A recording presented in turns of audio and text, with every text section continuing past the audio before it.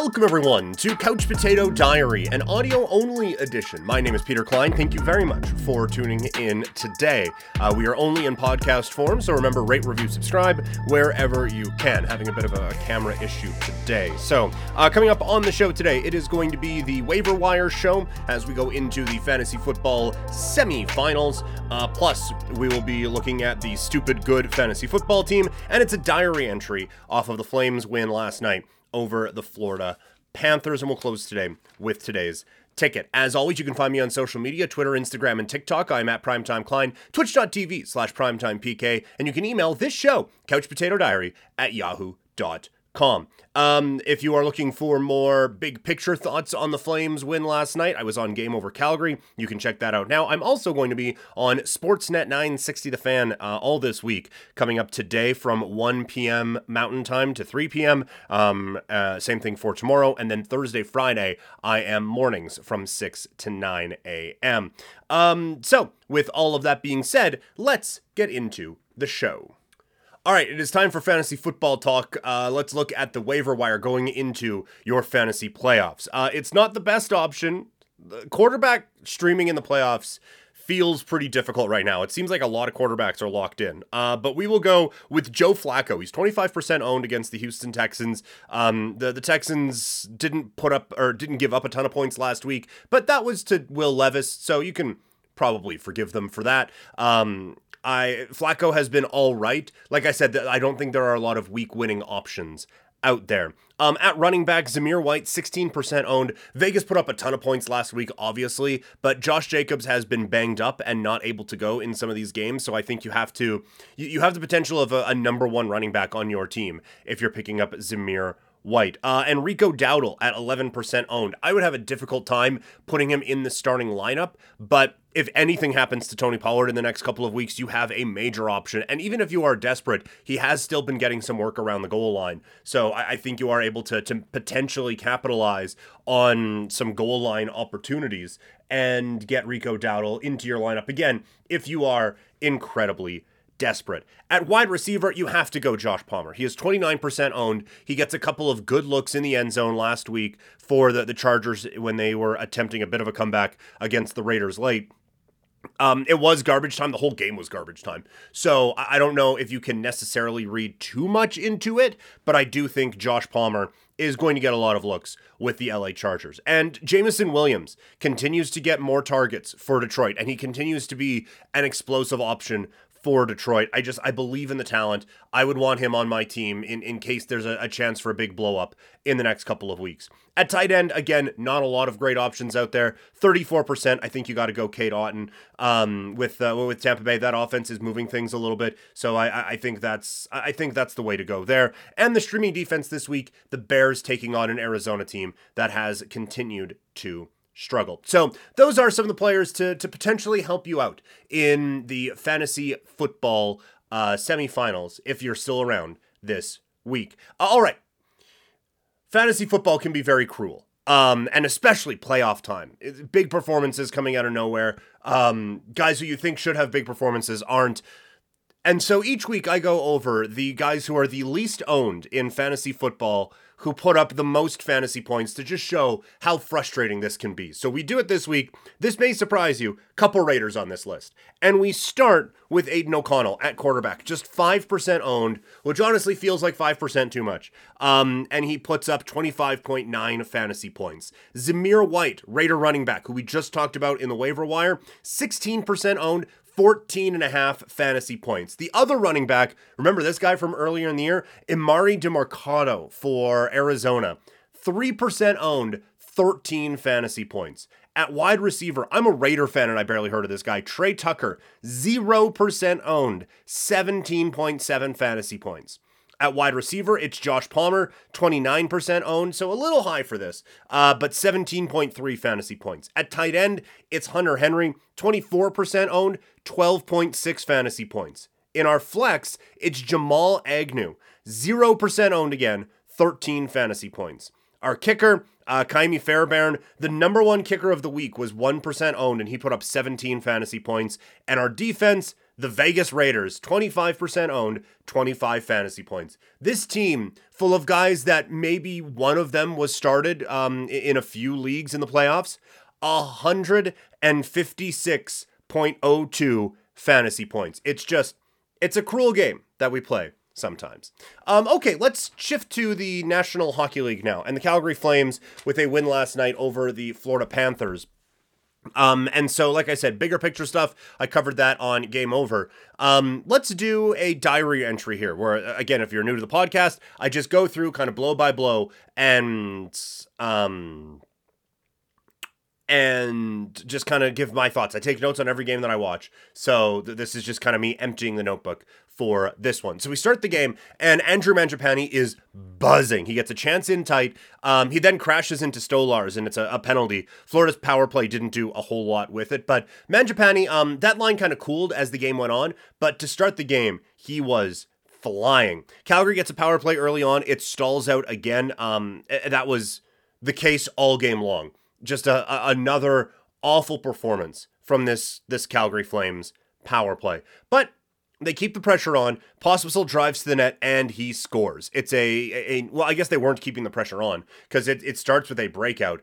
Kadri with a nice chip off the wall to Pospisil, and he just goes. It's not breakaway speed, but I think it's more speed than people were expecting from him when he came up. He throws the backhand on goal, and it goes into the net. And it's something I talked about in Game Over, and it's something I've talked about with this team in the past.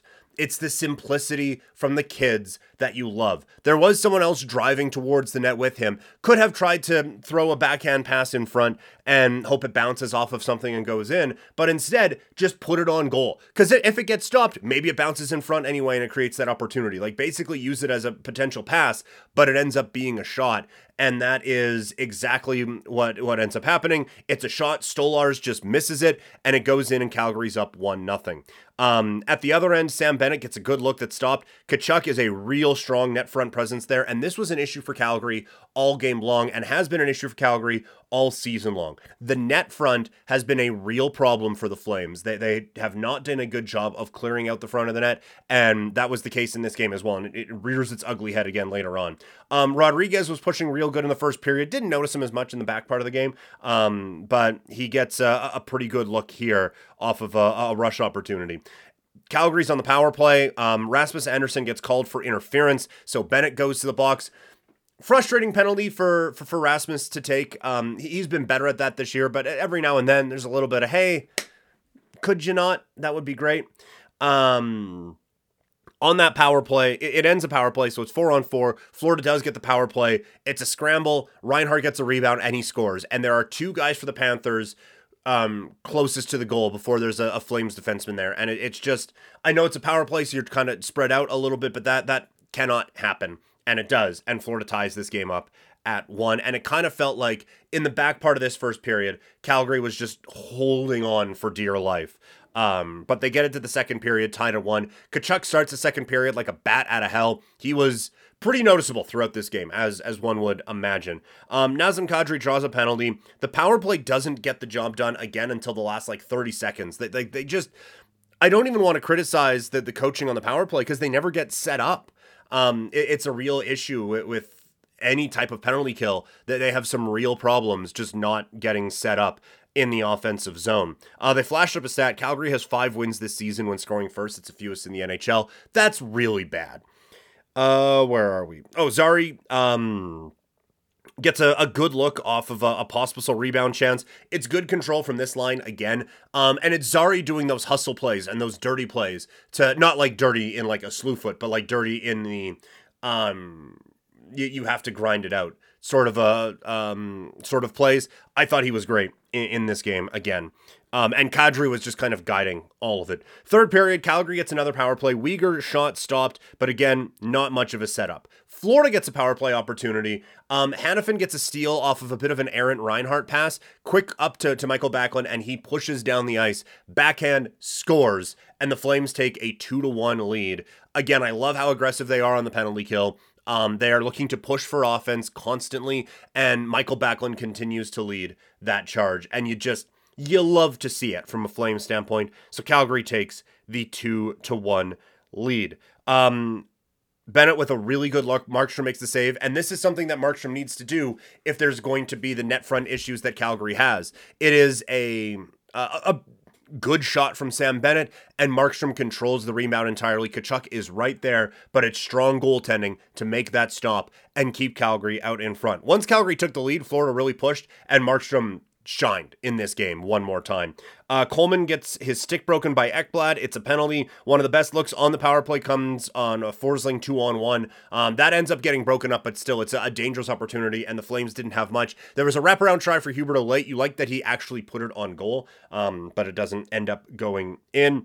Then Sam Bennett draws a penalty. Backlund gets another rush chance off of it. That stopped. Again, constantly pushing for offense. Things you love to see on the penalty kill. And then it gets into the 6-on-5, and Florida is scrambling for the equalizer. Calgary clears. It goes off of Backlund's stick, nudges Huberdeau a touch, and goes out of play. So it is called for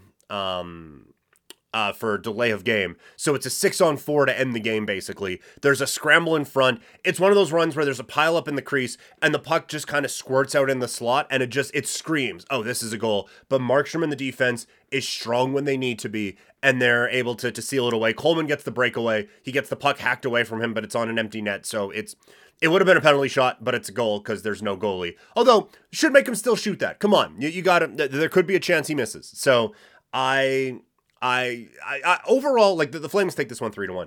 Overall, I do not think the better team won this game. I don't think the Flames played better than the Florida Panthers. Let's take a look real quick at the money puck deserve to win-o-meter. Because I thought Florida kind of controlled most of this game, and Calgary gets a couple of rush chances and they score. So like good for them for taking advantage of their opportunities. But yeah, the deserve to win-o-meter has the Florida Panthers right around 60%, which means that the Flames are right around 40%. It was really controlled by the Florida Panthers, and but it's weird because like Florida didn't even get goalied until late when Markstrom made a few good saves. They just didn't create a whole lot of dangerous chances. So I guess like credit Calgary, but the Flames didn't really put a whole lot of pressure on Florida for much of this game. But they end up coming away with a win. It's now a bit of a break for the Flames. They play again on Thursday. So that is your Flames diary entry. Let's close the show today with today's ticket. We have 4 games on the ticket today after we went 1 and 2 yesterday. We'll start in the NHL. Edmonton minus a goal and a half against the Islanders. The Oilers are just playing such good hockey right now. And the Islanders are playing better for sure, but I don't think they have the offensive firepower to keep up with Edmonton. It's a very chalky ticket today. Boston minus a goal and a half against Minnesota. The Wild are starting to come back down to earth a little bit. And I think Boston wins this one convincingly. We stick with Boston going into the NBA. It is the Celtics minus 5.5 against Golden State. I think with no Draymond Green, that this Golden State team, how they are playing right now, doesn't have a hope against Boston. I think this one is there's real problems in Golden State after this. And lastly, New Orleans minus 6.5 against Memphis. The Grizzlies just do not have any kind of firepower or the defensive wherewithal to slow down what New Orleans could be looking to do. So that is today's ticket. And that's today's show. Bit of a quick one today, but I did 3 shows yesterday. So that's what it's going to be. Tomorrow will probably be a bit of a quicker one as well. It is buy sell day. Going to look at NHL teams that I'm buying, NBA teams that I'm buying, NHL teams that we're selling, NBA teams that we are selling as well. Also going to look at the schedules for the teams in the playoff races and make our predictions in the NFL. Thursday is going to be Power Rankings Day. Friday, it's fights to make after UFC 296, and it's going to be your NFL preview. Also, like I said before, I'm going to be on Sportsnet 960 The Fan all this week and next week, the 27th, 28th, 29th.